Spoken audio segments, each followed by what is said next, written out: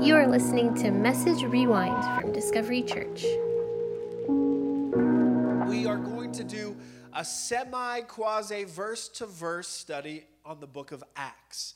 And so I'm excited about this because the last time that we did a verse-by-verse study was a couple years ago in the Songs of Solomon. And that was fun. I had a blast doing that, and it was awkward, and it was just, for those of you that don't know, Songs of Solomon is a love story. It's a spicy love story. And we might try to get next February. It's long enough for you guys to forget what I said, and but it was a lot of fun. So we're going to be in the book of Acts, and so today we're starting in Acts chapter 1. Acts chapter 1.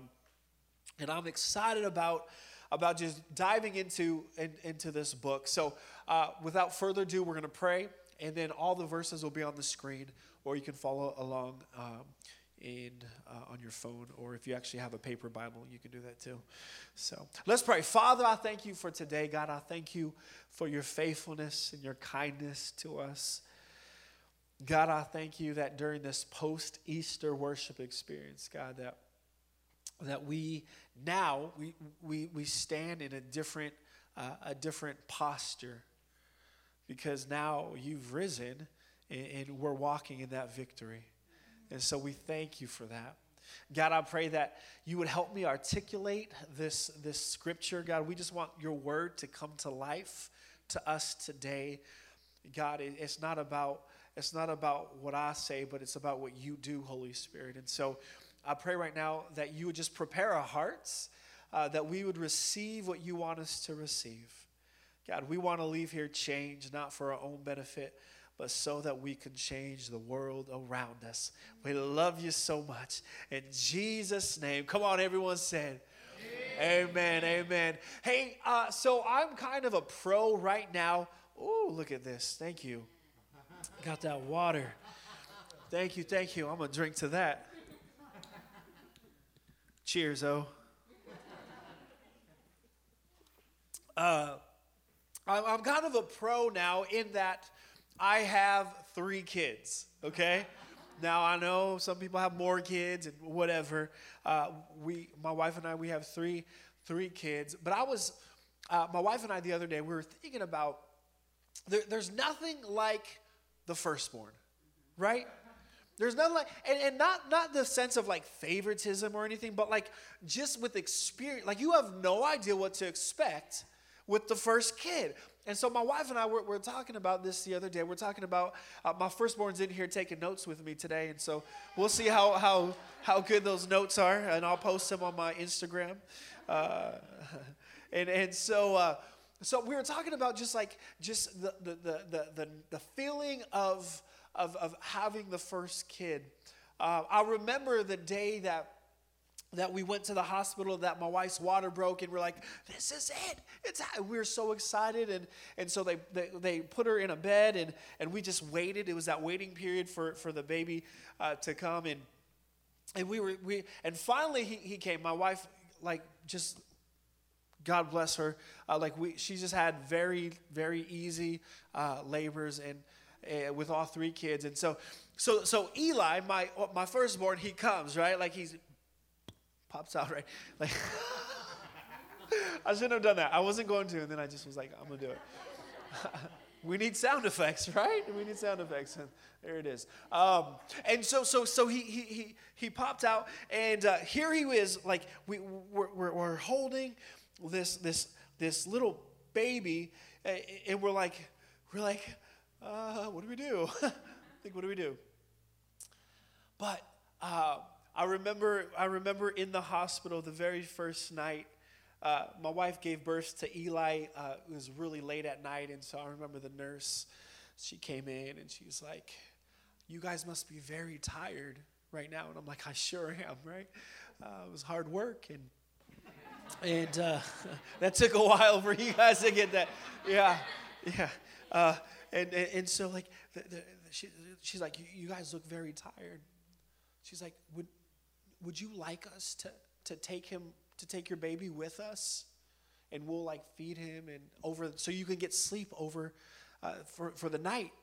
And we're like, yes, we would love that. And so they took Eli and they, whatever they did, and they fed him and so my wife and I, we were able to sleep. The nurses came and they were there for anything that we needed. If my wife needed help nursing, they're like, here, let me show you how. Let me help you. Right? Like if we were hungry, we had like this little buzzard thing. We'd buzz it and they'd bring us food. And if Eli needed a diaper change, like we could even buzz for that. And they can show us how to do it because we forgot. And it was just so amazing, this process. And I remember thinking, man, this is so easy. So easy. And then finally it came to the time when they're like, hey, you need to go home now. And we're like, it's only been a month, right? Like, I'm just kidding. But I remember we put him in his car seat. We drove off. And as we were driving home, there was this feeling of excitement. We were excited, like this journey is starting, but then also we were like, what next? Like, what now?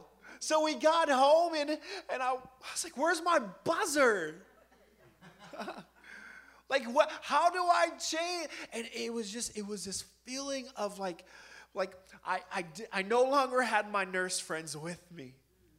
It was like just my wife and I all by ourselves, having to figure out how to not destroy this little baby. I remember just thinking like, what next? What next? And the reason why I'm sharing this with you is because this question of like, what now, what next, is really what the book of Acts is all about. See, the book of Acts, it's a story of life after Jesus. So the disciples, they no longer have Nurse Jesus with them. They're all by themselves, and they're having to figure out, how do we do this? In fact, the book of Acts is the birth of the church, of you and me in this community. Like, it's the birth of the church. And so I thought it makes so much sense that after we celebrate Easter, that we begin to look at what happened next. Like, what happens like, what did the disciples do now that Jesus is no longer with them? And so that is really the foundation of this book of Acts. See, because up until this point, up until the book of Acts, the disciples had Jesus with them. And so now they're all by themselves in a way, that Jesus is not there tangibly in person. And so we're going to start in Acts chapter 1 and verse 1. And here's kind of the format that we're going to do. I'm just going to read the verses. There may be moments where I have some commentary and I'll jump in. And then at the end, I got 3 points about something that is applicable to this message. So we're going to be doing quite a bit of reading this morning, but I think that's okay, right? Y'all would rather hear what Holy Spirit says to your heart than what I'm trying to make up and say, right? And so here it is, Acts chapter 1. It says this: in my first book, I told you, Theophilus, about everything Jesus began to do and teach until the day he was taken up to heaven, after giving his chosen apostles further instructions through the Holy Spirit. So in these 2 verses, the author identifies who he is, as well as who he's writing to. And so historians, scholars, they've come to this conclusion that the book of Acts is written by Luke. Now, it's the same Luke that wrote the Gospel of Luke. And so that's what he was saying when he said, in my first book. In my first book, he's referring to the Gospel of Luke. And he said that in this first book of Luke, I wrote about the birth, the maturity, the death, the resurrection of who Jesus is. But he's letting his reader know that this book, the book of Acts, is going to be something completely different. It's actually going to be a continuation of the life of Jesus. And so He identifies the author, and then he also identifies who the reader is. And the reader is, the person's name is Theophilus. Now, there's different debates about who Theophilus is. Some people believe that Theophilus is an actual person. If he was a person, Theophilus would have been a person of high ranking, high regard, wealthy, someone of great stature. But then there's another party of people who think that Theophilus, because Theophilus means loved by God, that Theophilus is in fact written to you and me, those who are loved by God, the future church. And so either way, this book is relevant, but Luke, he's writing to this person named Theophilus. And then he goes on to say this. During the 40 days after he suffered and died, he appeared to the apostles from time to time, and he being Jesus, proved to them in many ways that he was actually alive. And he talked to them about the kingdom of God. Now, this is very interesting because only in the book of Acts do we know that from the time that Jesus resurrected, so Easter last week, to the time that he ascended back into heaven, Acts is the only book that lets us know that from those two time periods that Jesus was here on earth for 40 days. That's interesting, right? So for 40 days, so from the time he resurrected to the time he ascended, he walked with the disciples for 40 days. Like he taught the disciples for 40 days. He taught them the kingdom of heaven for 40 days. Now, if you're new to church this morning, that number 40 is very significant. We see actually the number 40 all throughout Scripture. And 40, it's this number that denotes like trying and trials and refining. So there's something that happens within this 40 period, whether it's 40 days, whether it's 40 years, that a refining happens. Like we look at Moses. Moses, he was lost in the wilderness for 40 years.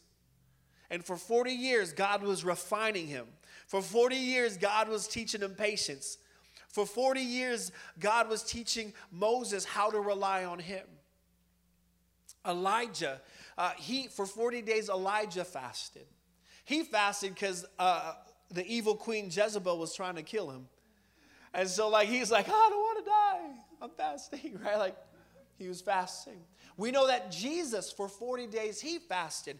And while he was fasting, like God the Father was refining something inside of him.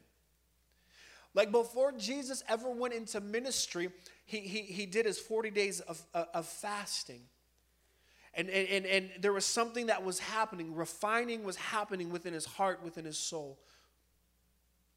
And so I've come to this place where I've realized that sometimes I have to go through something in order for God to do something, in order for me to get to that next place that God has for me. Because sometimes the trials that I go through, there's a refining that needs to take place in my life. And sometimes this refining that takes place, it's not fun. I don't enjoy it, but watch this. It's necessary for the next season that God has for me. And so for 40 days, Jesus, he's teaching his disciples something. He's refining something in his disciples because Jesus knew that in 40 days he was about to leave. And he had to prepare the disciples for the next stage, the next season that he had for them. And so Jesus, he was there for 40 days. Verse 4. Once when he was eating with them, once he, again being Jesus, was eating with them. Remember, this is Luke. He's giving a narrative. Once when he was eating with them, he commanded them, do not leave Jerusalem until the Father sends you the gift he had promised. As I told you before, John baptized with water, but in just a few days you will be baptized with the Holy Spirit. And so in this moment, Jesus, he's reminding them, hey, my time with you is finite. Like I'm not always going to be right next to you in person. There comes a time when he's like that I'm going to leave. But he reminds them about something that he said in John chapter 16 and verse 7, where he says that, hey, I'm going to leave you, but don't worry, I have to leave because when I leave, I'm going to send someone that's going to come and help you. In fact, he says that it's to your benefit that I leave. Could you imagine Jesus saying that? He's saying that to his disciples. It's to your benefit that I'm leaving. Because if I don't go, I can't send the Holy Spirit. Come on, Jesus was with them, next to them. But the Holy Spirit doesn't want to just be next to you. He wants to dwell in you. And so Jesus, he's letting them know, like, hey, I'm about to leave. I'm about to head out. Verse 8, but you will receive power when the Holy Spirit comes upon you, and you will be my witnesses, telling people about me everywhere in Jerusalem, throughout Judea and Samaria, and to the ends of the earth. Now, verse 8 is very, very prophetic, because in verse 8, it lays out the entire journey of the book of Acts. So in the book of Acts, we see that the disciples, Jesus is like, hey, don't leave Jerusalem until the Holy Spirit comes on Pentecost. And we're going to look at that next Sunday. And so he's like, wait in Jerusalem.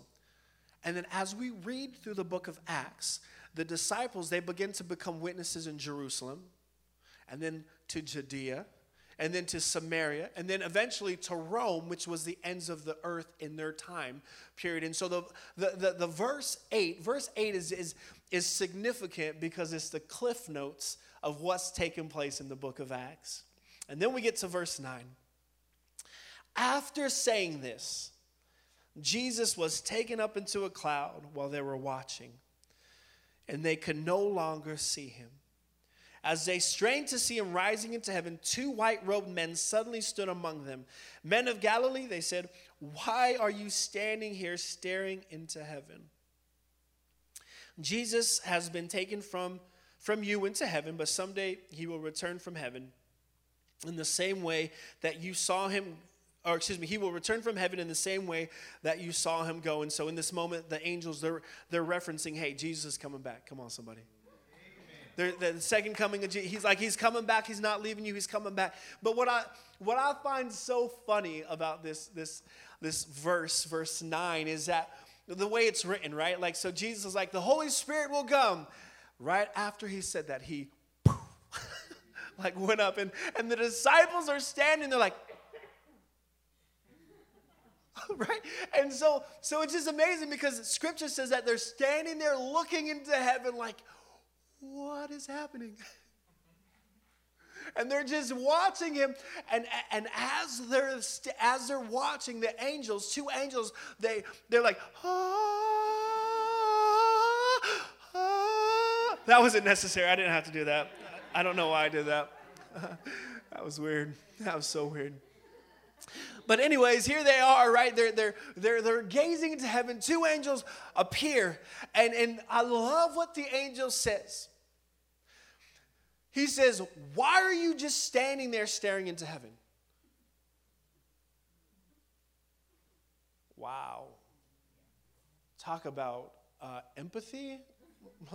You need a bit of it, angel. He's like, why are you just standing there staring into heaven?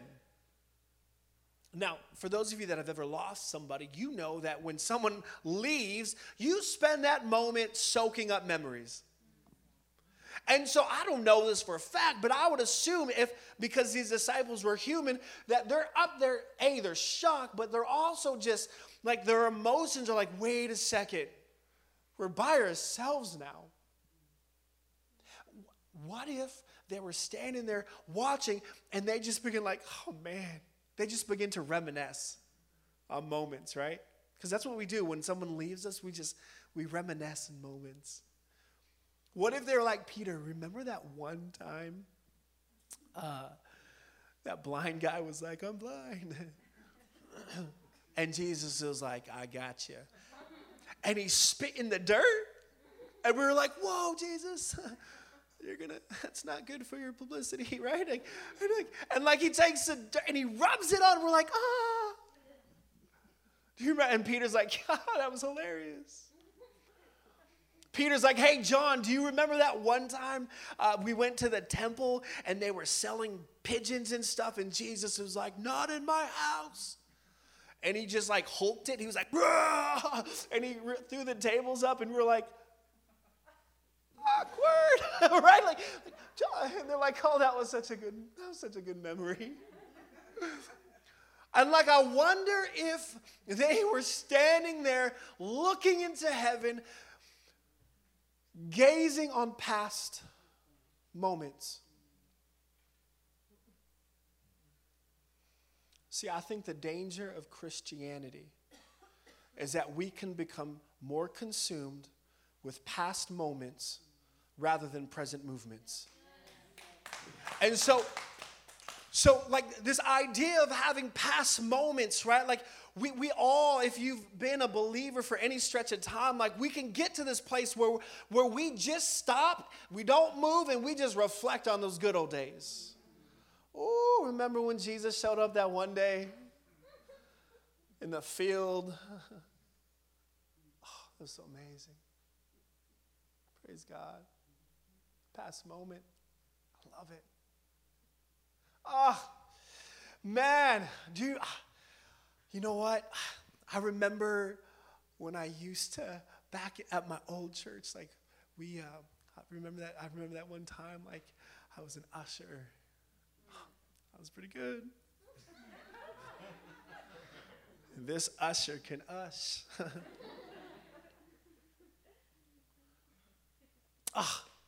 You remember that one time?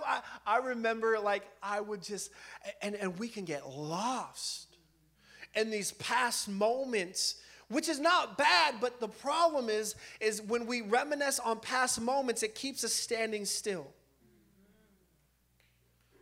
And we become so consumed with what God did with us beforehand, we forget that he still wants to use us.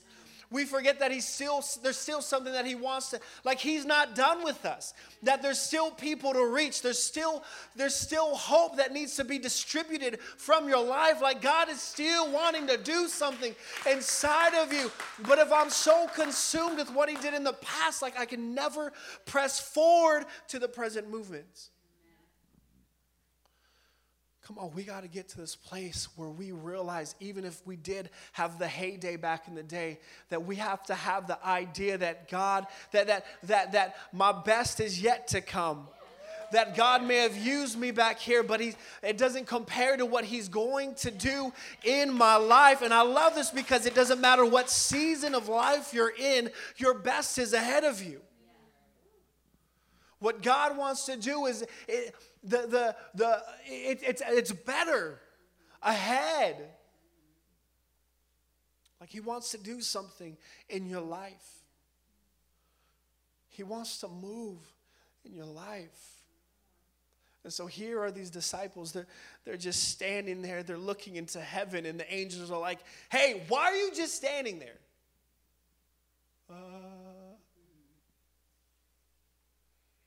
Watch what happens next. I'm sorry. Don't watch what happens next. So Jesus, he officially ascends into heaven. He's gone. And now the disciples are like, what now? We don't have Jesus. He's not walking with us. What do we do? What do we do now? And what happens next is very important. Because Jesus, remember, he said, I'm about to leave. But I don't want you to go anywhere. I want you to stay put until the Holy Spirit comes upon you. And this is very critical in the development of the apostles, because they had to decide if they were going to listen to what Jesus said or do what they want now because he's no longer with them. They had to decide what they were going to do, because here's the thing. They entered into the season of the wait. And that's what I want us to talk about today. The season of the wait. See, like, if we're honest, none of us love the waiting season. And I've said this before, because the waiting season, it always seems like a wasted season. But these disciples, they chose to wait. And they did 3 things that really prevented that waiting time to become a wasted time. And so what I want us to do in the last moments together is I want to give you 3 ways to not waste the wait. Come on. Like if you are in the waiting season right now, this message is for you. Like if you find yourself waiting for something that God has spoken or promised, and you're just waiting and you're getting bored and you're like, man, I'm almost done waiting. I don't want to wait anymore. Like this message is for you. Because it's very easy to feel like it's a wasted season. So here it is, 3 ways to not waste the wait. We're going to start in verse 12. It says this: Then the apostles returned to Jerusalem. So they obeyed what Jesus said. From the Mount of Olives, a distance of a half a mile. When they arrived, they went to the upstairs room of the house where they were staying. Here are the names of those who were present: Peter, John, James, Andrew, Philip, Thomas, Bartholomew, Matthew, James, son of Muna, Simon the Zealot. Oh, man, that was crazy. They all met together and were constantly united in prayer. So the first thing that they did that to not waste the wait is they committed themselves to prayer. They committed themselves to prayer. So Jesus, he ascends into heaven. Now the disciples, they go to Jerusalem. They go to the upper room. And what we see is that they begin to pray. They begin to pray. I think prayer is the best way to gauge the priority of God in your life. And here's why I say that. Because for a lot of us, prayer seems like a waste of time. Now, we would never say it that way, right? But we say it in ways like this, like, I just don't have time today. I was just too busy today. It's the same thing. But what we have to get to this place where prayer is not a waste, but prayer, like we get to this idea and this mindset of understanding that prayer is vital in the wait. Like when I'm waiting, if I don't want it to feel wasted, I have to learn to get on my knees and pray. There's something that God does in the wait when we're committed to prayer. Jonah, he was in the belly of the fish. He was waiting. And in that wait, what did he do? He prayed. He praised. Jesus, he's about to be crucified. He's about to be betrayed. What does he do? He goes to the mountaintop to pray in the wait. Daniel, he knows that he's about to be thrown into the lion's den. What does he do while he's waiting for them to arrest him? He goes to his upper room. He opens a window. He gets down and he begins to pray. Why? Because God does something in the wait when we're willing to pray. Listen, my heart is that we would begin to cultivate a lifestyle of prayer. Without that we would get to the place, myself included, where I wake up and I'm like, man, I don't want to do anything else but pray. John, I don't got time for that. I think we do. We actually want to help you here at Discovery. We want to help you build a lifestyle of prayer. And one way that we are going to do that is beginning on May 5th. That's a Wednesday. And weekly, going forward, every Wednesday from 6 to 6:45, my directional team, we've committed to meeting in this house to pray. Pray, worship. Pray, worship. Pray, worship. There's not going to be anything else but prayer and worship. Pray. Why? Because we want to cultivate a lifestyle of prayer.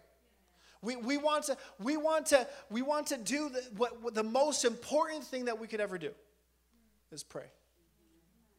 Is pray. So 3 ways to not waste the wait. Number 1, committed themselves to prayer. Then we're going to read in Acts 15. During this time, when about 120 believers were together in one place, Peter stood up and addressed them. Brothers, he said, the scriptures had to be fulfilled concerning Judas, who guided those who arrested Jesus. This was predicted long ago by the Holy Spirit, speaking through King David. Judas was one of us who shared in the ministry with us. So now we must choose a replacement for Judas from among the men who were with us the entire time we were traveling with the Lord Jesus.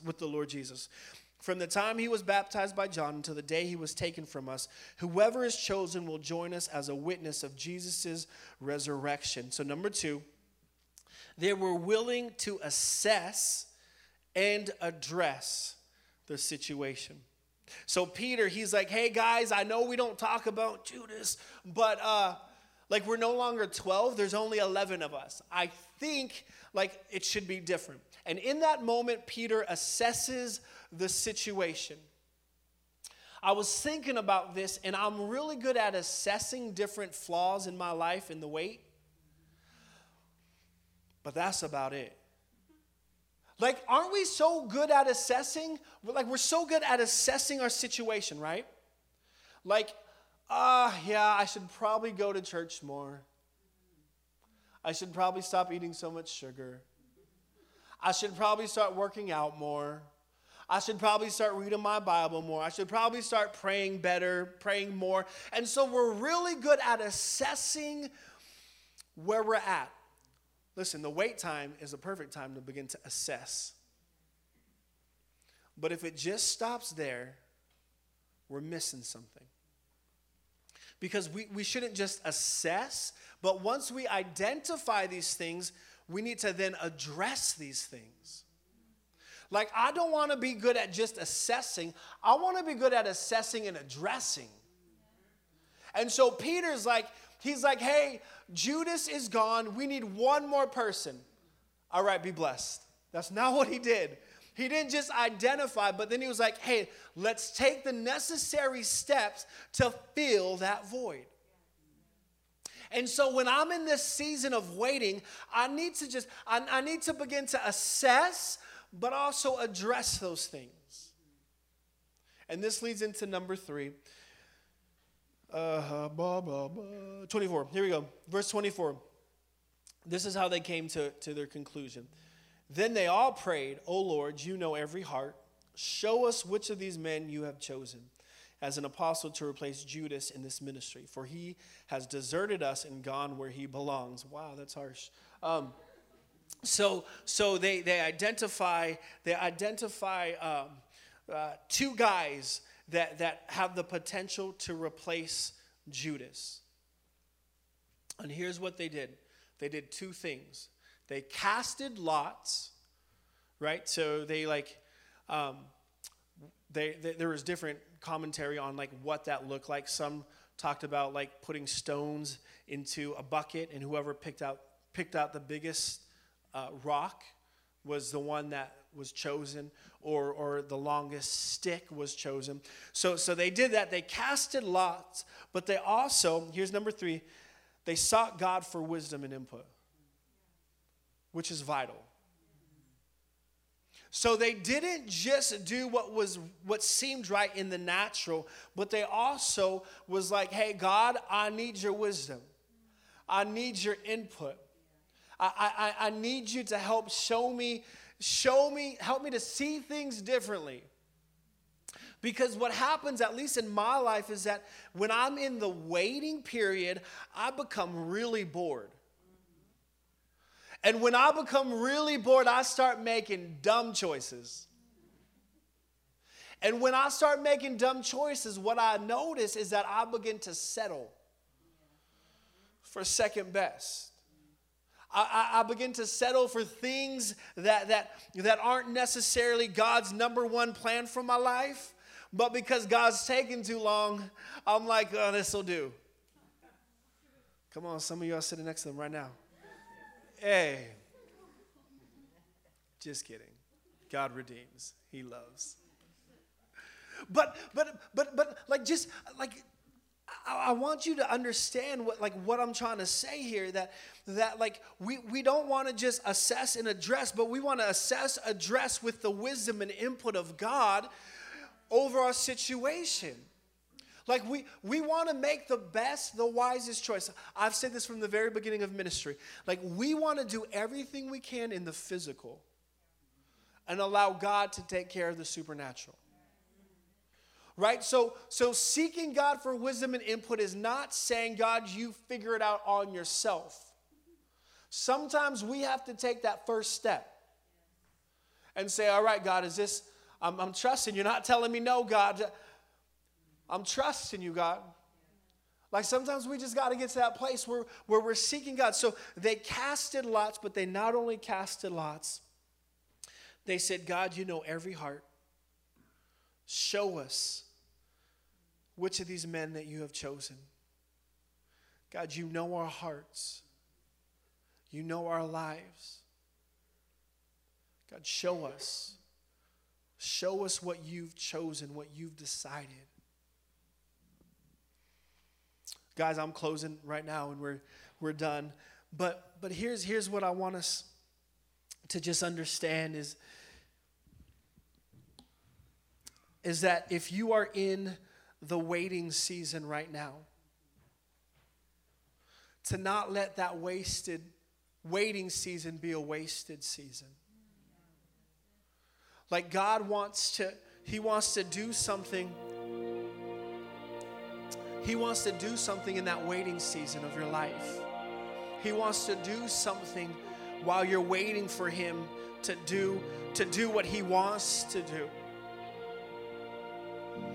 So I'm going to pray with you this morning because I don't know each and every person's individual story. But I know either you're in a waiting season or you're going to be in a waiting season. That I am sure of. And my prayer for you is that you would begin to gauge that waiting season not as a wasted season. Thank you for listening to Message Rewind. Come back every Monday night at 5 p.m. to hear the latest message from Discovery Church.